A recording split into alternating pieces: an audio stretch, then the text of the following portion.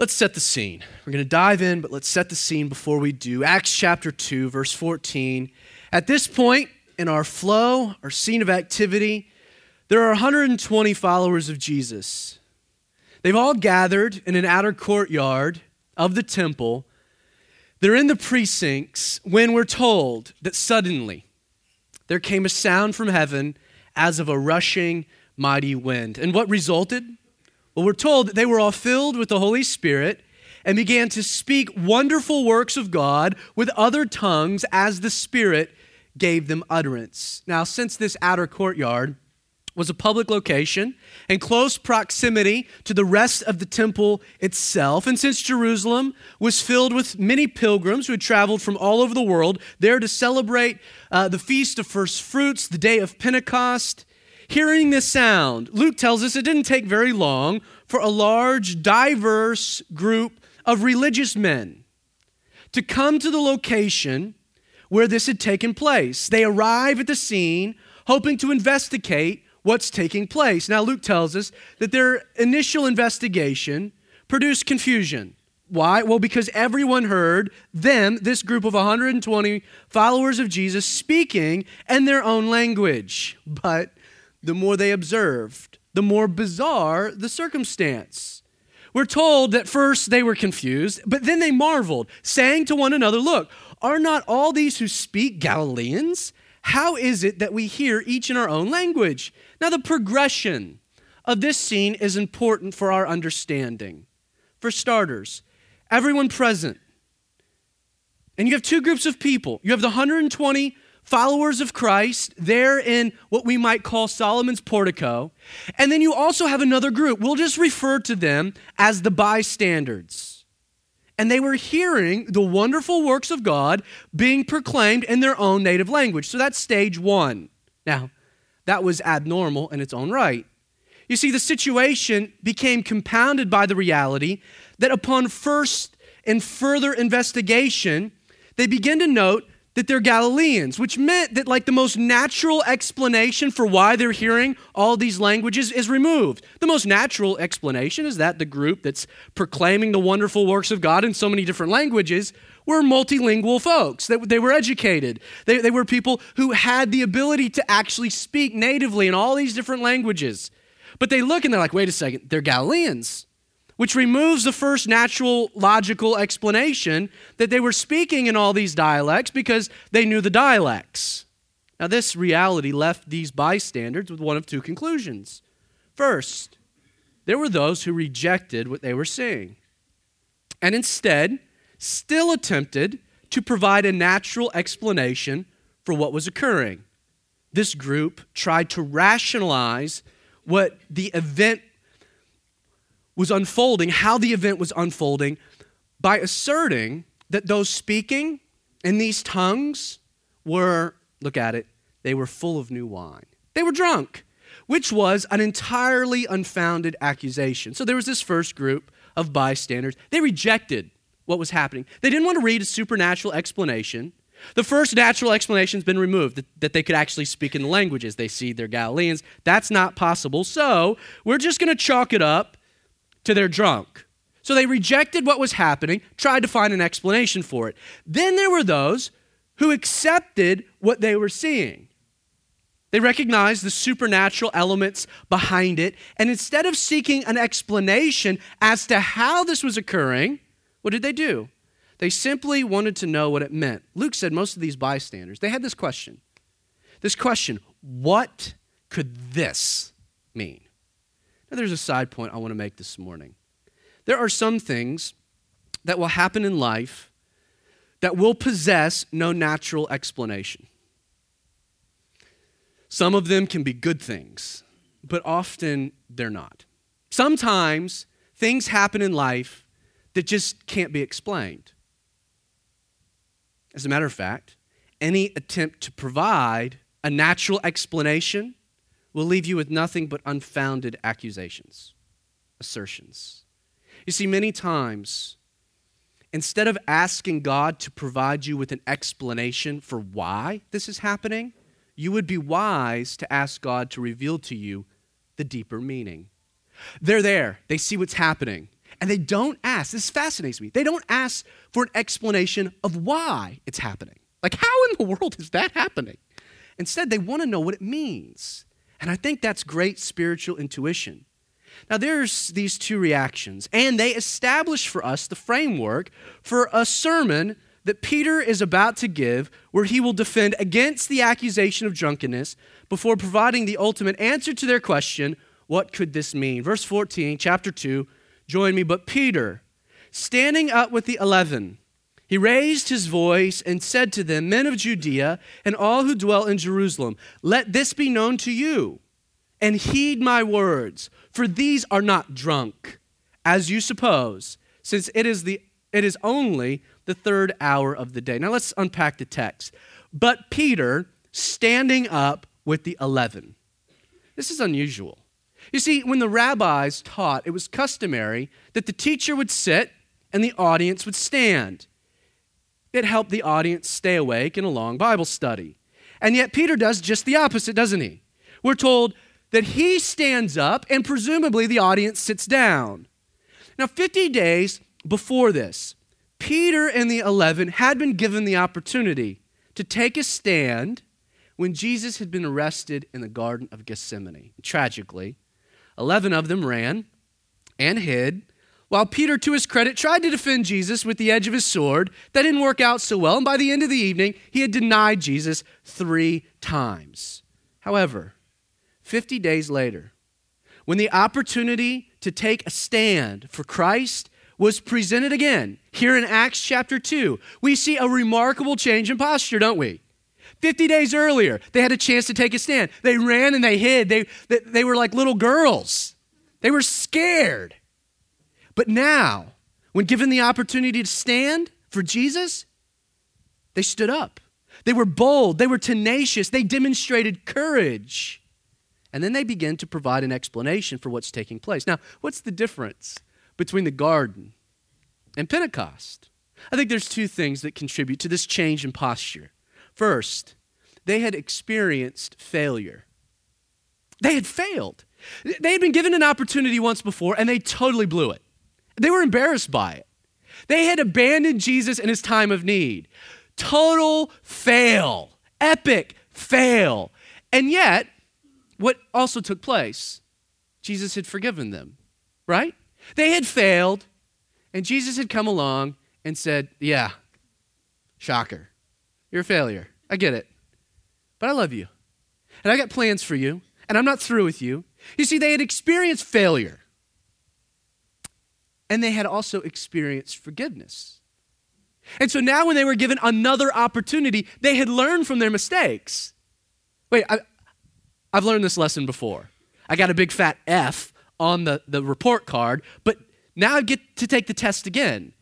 And instead of running when they're asked this question, they stood up. They had experienced failure and forgiveness, and now they were motivated. But we have to mention that they had received the power of the Holy Spirit when the Spirit had come upon them. The Holy Spirit, coupled with forgiveness, it's a wonderful remedy. Now, Luke is specific that though standing with the 11, Peter raised his voice. Now, first, this detail is important for, as we mentioned last week, it's a clear indicator that he is now communicating to the crowd, to the audience, using the universal language known as Koine Greek. As mentioned, tongues ceased when Peter preached. For a more expounded explanation, I refer to your last Sunday's Bible study. Now, before we look at the sermon itself, the sermon Peter's about to give, I want to give you just kind of a few things to consider before we even dive in. First, do you know that this is Peter's first sermon? Like he'd never, ever taught a sermon that we have recorded. Like he was just one of the apostles palling around with Jesus. He had never spoken publicly in such a manner before. And there's quite an audience. So he's never taught a sermon. This is the first sermon that we have recorded of Peter. It won't be his last. Secondly, Peter spontaneously reacted to an opportunity God presented. You know, Peter didn't wake up this morning thinking to himself that he would be preaching to thousands. No. He and the others woke up very similar to the previous 9 days since Jesus had ascended. waiting for the promise of the Holy Spirit. And then, without warning, suddenly the Spirit was poured out, people gathered seeking an explanation, and Peter found himself in the spotlight. He stepped out to provide an answer to their questions. The third thing that I find interesting, first, he had never taught a sermon before. It's a spontaneous reaction, but though spontaneous, Peter had been prepared by Jesus for 3 years for just this moment. It's a spontaneous reaction, but we can say with confidence that Peter was well prepared. Spending 3 years in the tutelage of Jesus would prepare you. Peter had not only experienced top-notch Bible teaching. Jesus' first occupation was a preacher. He's constantly going from town to town, preaching, opening the Word, expounding from Scripture. Peter's present at all this. So he's sat under great Bible teaching. He's developed good Bible knowledge. But he's also seen how Jesus would present the text from a very practical standpoint. If you're going to be a preacher, sitting at the feet of the best preacher is probably a good thing. And though the words flowed spontaneously from Peter's mind and his heart, we find that he's simply communicating things that he had been previously taught. As we'll see, Peter could communicate these things. Why? Because he had deeply considered these truths and he believed them with all of his heart. I've heard it said, if you can't teach another person a certain precept, it's often a clear indicator that you don't know that precept yourself. It's also been said that you cannot be profoundly influenced by that which you don't know. Peter could only preach, could only teach, because he had been taught and he had learned, he had absorbed, and now he's communicating. It should also be pointed out that what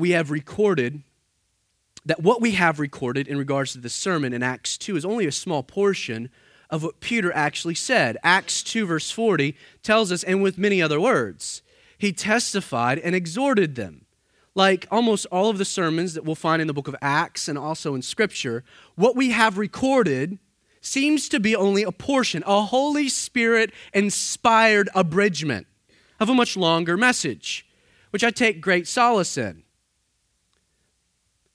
Because that means that Peter preached a long message. You read through it and you're like, man, that's a pretty powerful message. And that took me like 7 minutes to read. And yet I teach for 50 minutes on Sunday. Now it's just the cliff notes. It's what we're getting. Now the fourth point I want to kind of bring to your attention is that Peter, it shouldn't be any surprise, but he had been empowered by the Holy Spirit for the task. He had never taught a sermon before. This was a spontaneous opportunity, reaction to an opportunity. Jesus had prepared him, but the Holy Spirit had empowered him. We're told, but Peter.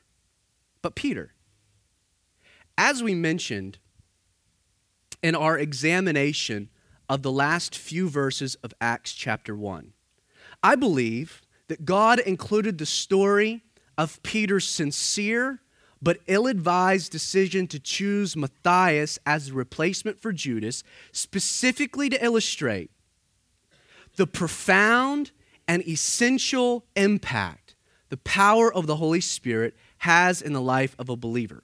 Peter's kind of our principal example to a greater point we need to understand.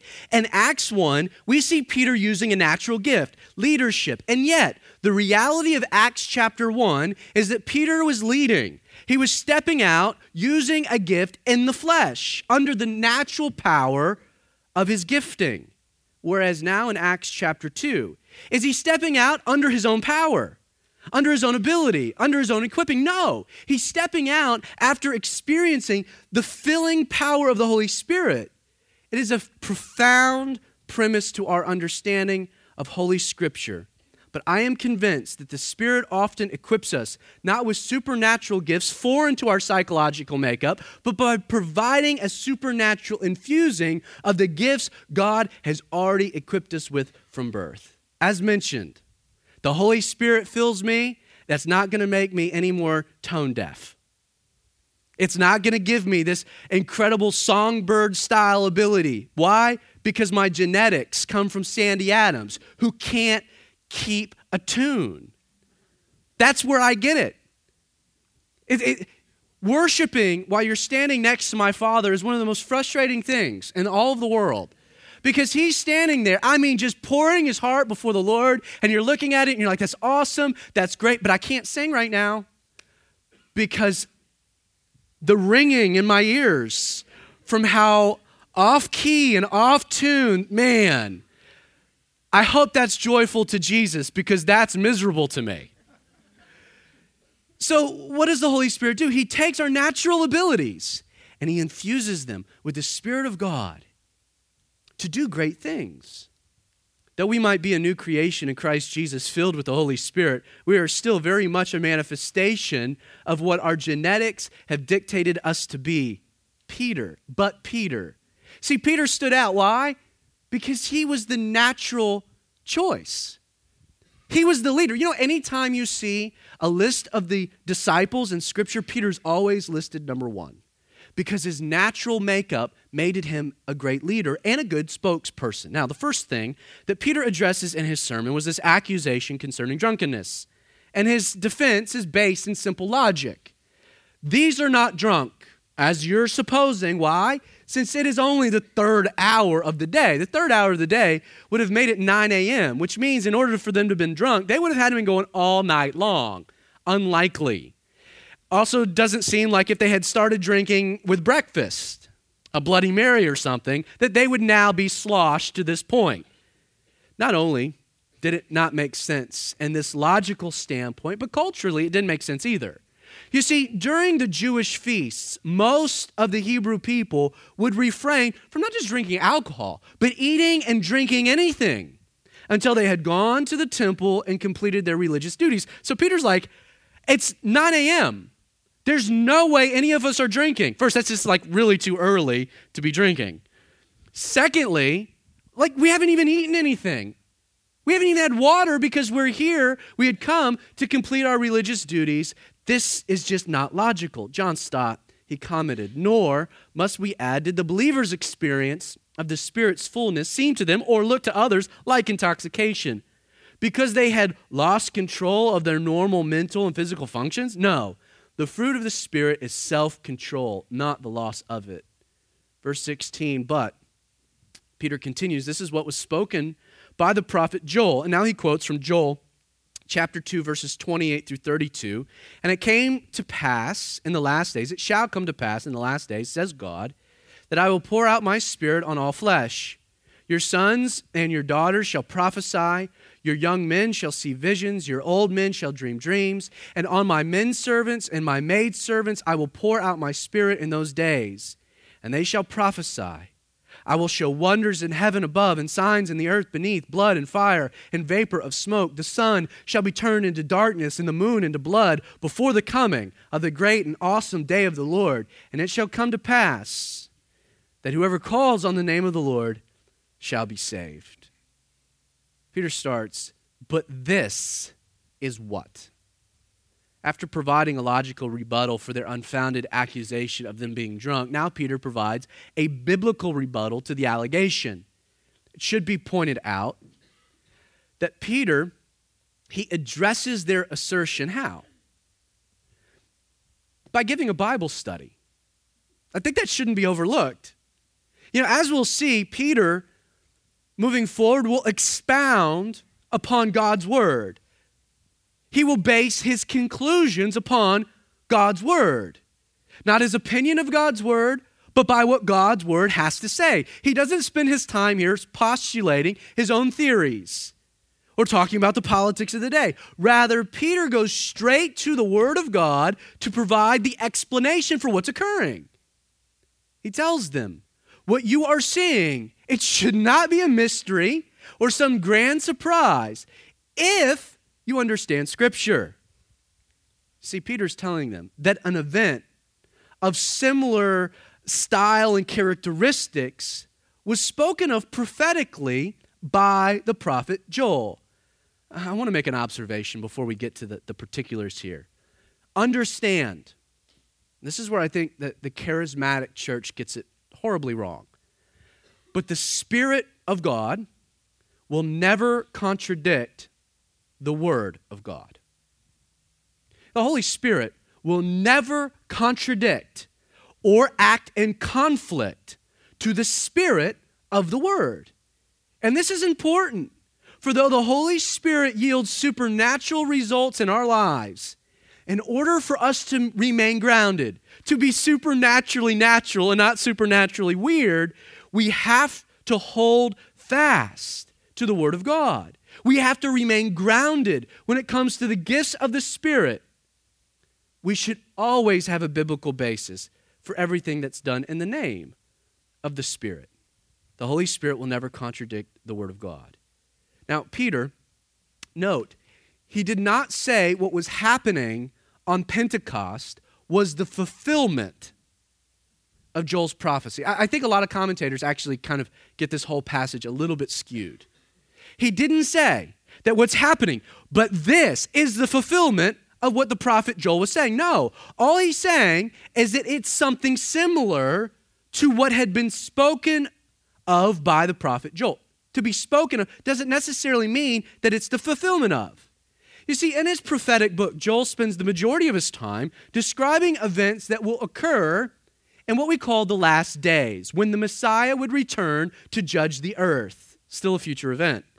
Obviously, from Peter's own quotation, it would seem inappropriate to view the fulfillment of the things spoken of by Joel as occurring on the day of Pentecost. Why? Well, we don't have recorded when all this is happening wonders in heaven above and signs in the earth beneath. There's no blood and fire and vapor of smoke, nor do we see or read that the sun was turned into darkness and the moon into blood. All of these things you can find referencing events in the book of Revelation. Now, with this in mind, there are two ways you can view Peter's reference to Joel's prophecy. I think both are okay. I tend to gravitate toward the second. The first is that Peter believed Pentecost started a prophetic period of time known as the last days, which would ultimately culminate in Jesus' second coming. David Guzik points to this belief when he commented, and I quote, "It may be helpful to see the last days as something like a season, a general period of time, more than a specific period such as a week. And the whole span of God's plan for human history, we are now in the season of the last days." But I disagree. You see, I think the other way of looking at this is that Peter saw in this future prophecy concerning the last days something of a biblical example for what was presently happening on the day of Pentecost. This means that Peter saw in the last days events described by Joel prophetically a parallel to what was now occurring here in Jerusalem on this day. In context with the rest of his writings, Joel describes an event in history when the Spirit of God is poured out on the nation of Israel leading up to the second coming of Jesus, when he establishes a physical kingdom on the earth. But in like manner, in a parallel sense, the Spirit of God is now being poured out on the church, the end result of Jesus' first coming, when he came to establish a spiritual kingdom in the hearts of men. Peter draws this parallel, and I think it's important and logical. J. Vernon McGee explains Peter's purpose this way. Peter quotes this passage to these mockers to show them that the pouring out of the Spirit of God should not be strange to them.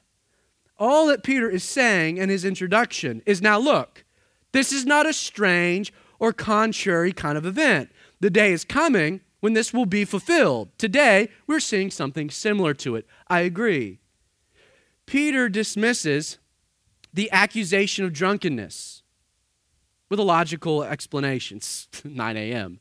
And then he explains that if they knew Scripture, they would have known that when God pours out his Spirit on flesh, that it results in a spiritual manifestation. In regards to this future example referenced by Joel, we're told that in the last day, sons and daughters, men servants and maidservants, what will they do? They will prophesy. That's a gift of the Spirit. Young men will have visions, and old men will dream dreams. I have no idea what visions and dreams are. They're not referenced in any of the gifts of the Spirit. This seems to be unique to this time period with the nation of Israel. I've heard it said that the difference between young men and old men, or how you know you're getting older, is that when you go from having visions to dreaming dreams, you know you're getting older. That'll settle in later, I promise. And this present manifestation of the Spirit, what do we see? We see the gift of tongues. So in this future, Spirit's poured out, and there is prophecy. In this instance, the Spirit's poured out, and what? We see tongues. And so Peter's just pointing to a future event to provide an explanation that things happen when the Spirit's poured out on people. Now he transitions to the core of their question. What does this mean?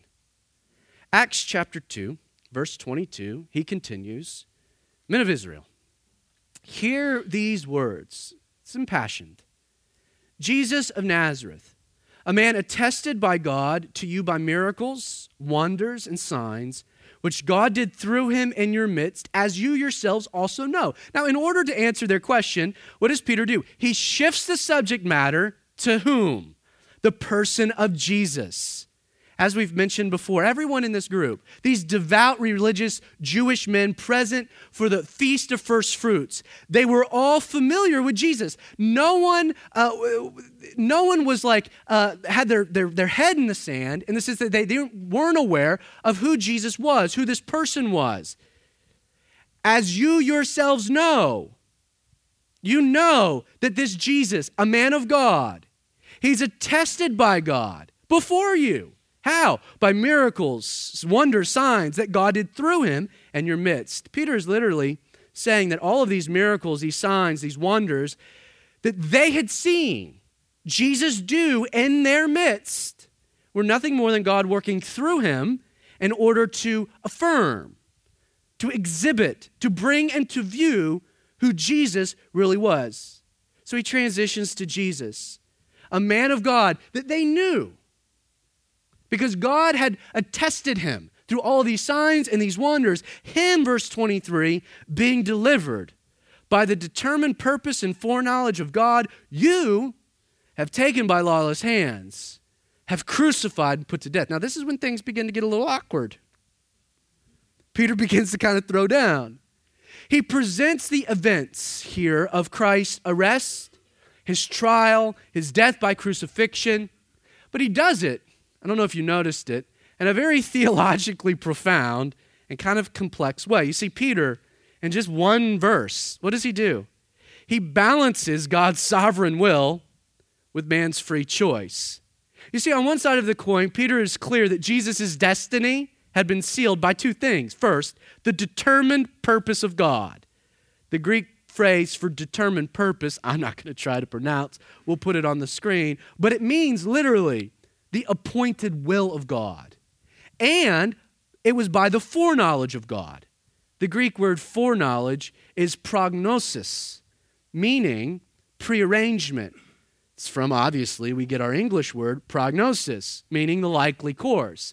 So we have two things, the determined purpose of God and the foreknowledge of God leading Jesus to this destiny. It literally means that God's appointed will set the course for Jesus. But Peter flips the coin because he doesn't let them off the hook for their involvement, does he? He says these things were at work leading Jesus to the cross. But you took him by lawless hands. You crucified him. You put him to death. But God, verse 24, raised him up, having loosed the pains of death, because it was not possible that he should be held by it. Now, Peter's sermon, it starts by transitioning to the person of Jesus. You knew that Jesus was sent by God. Then, Peter discusses Jesus' death. So you knew he was sent by God, but you took him anyway and killed him, put him to death. Now, Peter addresses the rumor. The rumor that you can imagine had been taking the region by storm for the last 50 days. What rumor? That Jesus had been resurrected from the dead. Now, for a moment, I think we lose this when we're reading a passage like this. You have this group of bystanders. Imagine what it had been like to have been one of them. to have been a bystander in Jerusalem over the last 50 days or 2 months. You were aware, upon arriving for Passover, that Jesus, he was a controversial rabbi. Whether or not you had ever been exposed to his ministry, you knew that he was kind of upsetting the status quo, rocking the apple cart. You were there when Jesus enters Jerusalem, and they're waving these palm branches, and they're laying down coats, and they're crying out, "Hosanna, Hosanna, the King." You were aware of the buzz, that he could very well be the Messiah, the promised King. It was exciting. You were there to witness the dialogue, to hear the dialogue between Jesus and the religious leaders over this week. You saw things begin to reach a boiling point. You might have even been present to see them arrest Jesus unjustly, to try him illegally, to crucify him without mercy. You were there. You experienced all of the weird supernatural phenomenon that accompanied his death, the sky going dark, the tombs being opened, the veil being torn. You were also aware of the controversy that began to circulate 3 days later, after the Sabbath. Now, the explanation of the religious leaders that the disciples stole the body, that didn't make sense to you.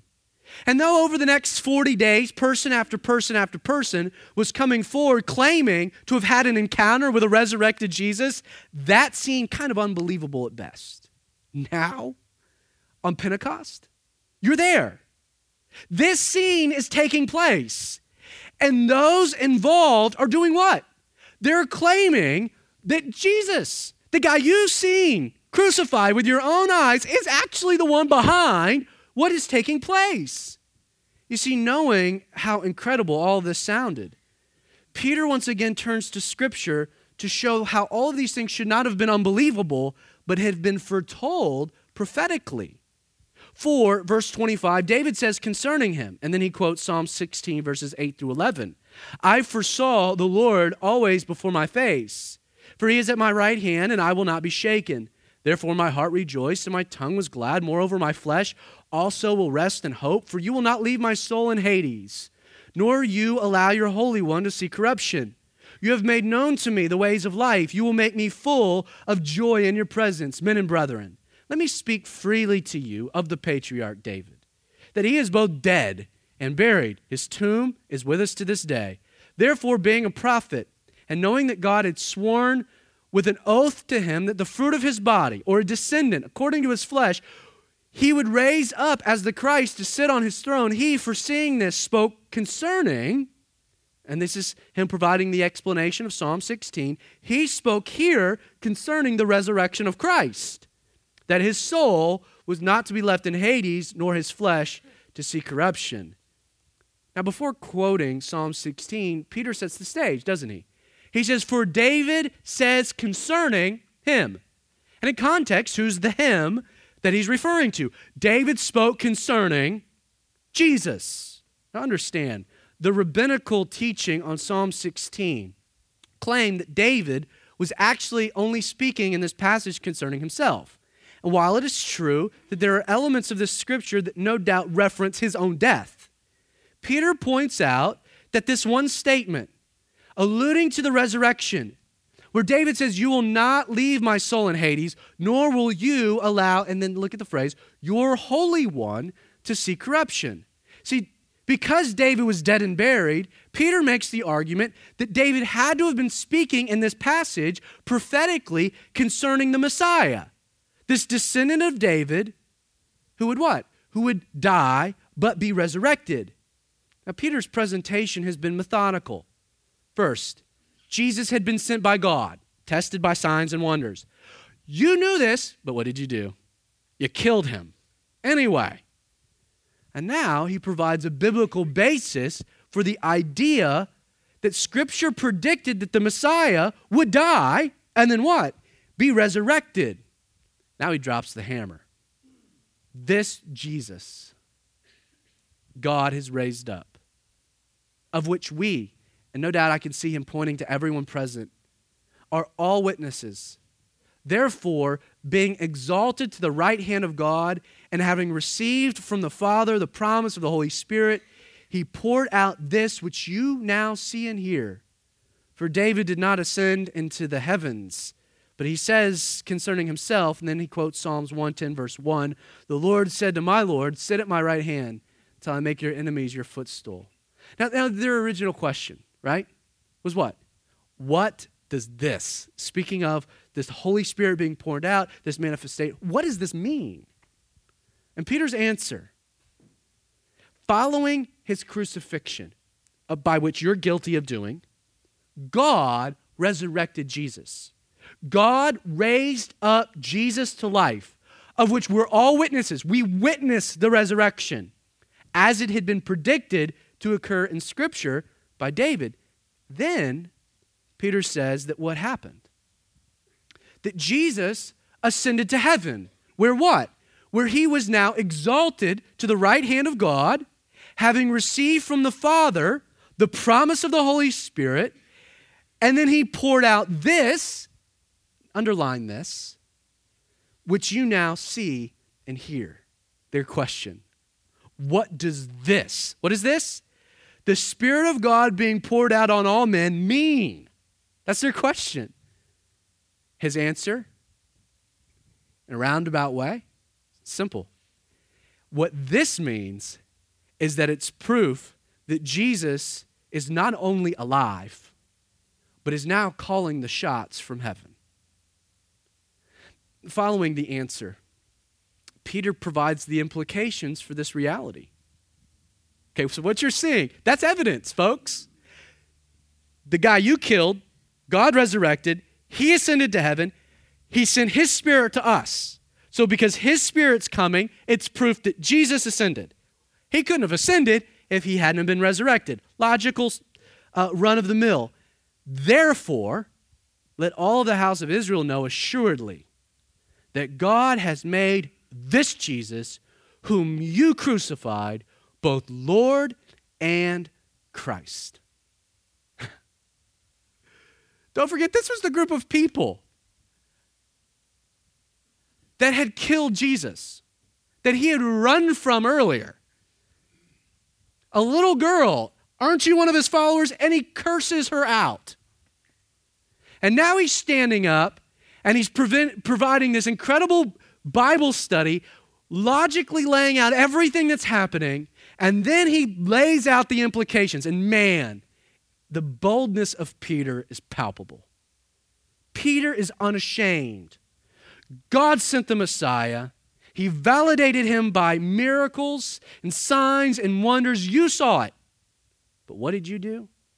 You rejected him, then you killed him, but God resurrected him. And now, he is both Kyrios, or Lord, Master, and Christos, or Christ. Now, my first observation is that Peter spoke the truth without fear. And don't overlook the point. Peter, did he give a rip about what anyone in society thought of him? No. Also seems pretty evident that Peter didn't even care if he offended his audience. He just called them all murderers, that they had rejected the very Savior that God had sent. He didn't care what they thought about him. He doesn't care if the truth offended them. He wasn't concerned what they might do to him. You see, the congregation that God had assembled that day were not Peter's customers that he was present to serve. They were there he was called to present the truth to. Peter's sermon, it's simple, it's profound, it's biblically based. God sent Jesus, you rejected and killed him, but God has resurrected and exalted him and made him Lord and Christ, so what are you going to do about it? He talks about sin, he talks about the cross, he talks about anything and everything that major churches in America won't dare use. The sermon Peter preached, I would take the guess, would not be allowed in various churches in our area. My second observation is that Peter allowed the Holy Spirit to apply the message. I was kind of curious where to stop the study this morning. Because I'm like, I want to get through this sermon. I want to do it justice. But how do I wrap it up? And then I started thinking about it. And it's interesting, but following the presentation of truth and making it clear what the implications of this truth happen to be. You rejected him, but it doesn't change who he is. He is Lord and Christ, and you'll stand before him one day. What does he do? Peter does not provide a call to action, does he? It's not as though in the sermon we get to this point, now Peter's like, now everyone, close your eyes and bow your heads. I'm not going to make this weird, but we're going to ask you to come forward so that you feel weird. No, there's not a call to action. We'll get to it next week, but verse 37 simply says, now when they heard this, they were convicted. They were cut to the heart. Then they're like, what do we do? The Holy Spirit applied the message. Peter just spoke the truth, gave some implications, and then let the Holy Spirit impress it on the hearts of the audience. And we see that they were convicted. Now, this is not always the case. Matter of fact, the next sermon we'll look at in chapter 3, Peter indeed does provide a call to repentance, a call to action.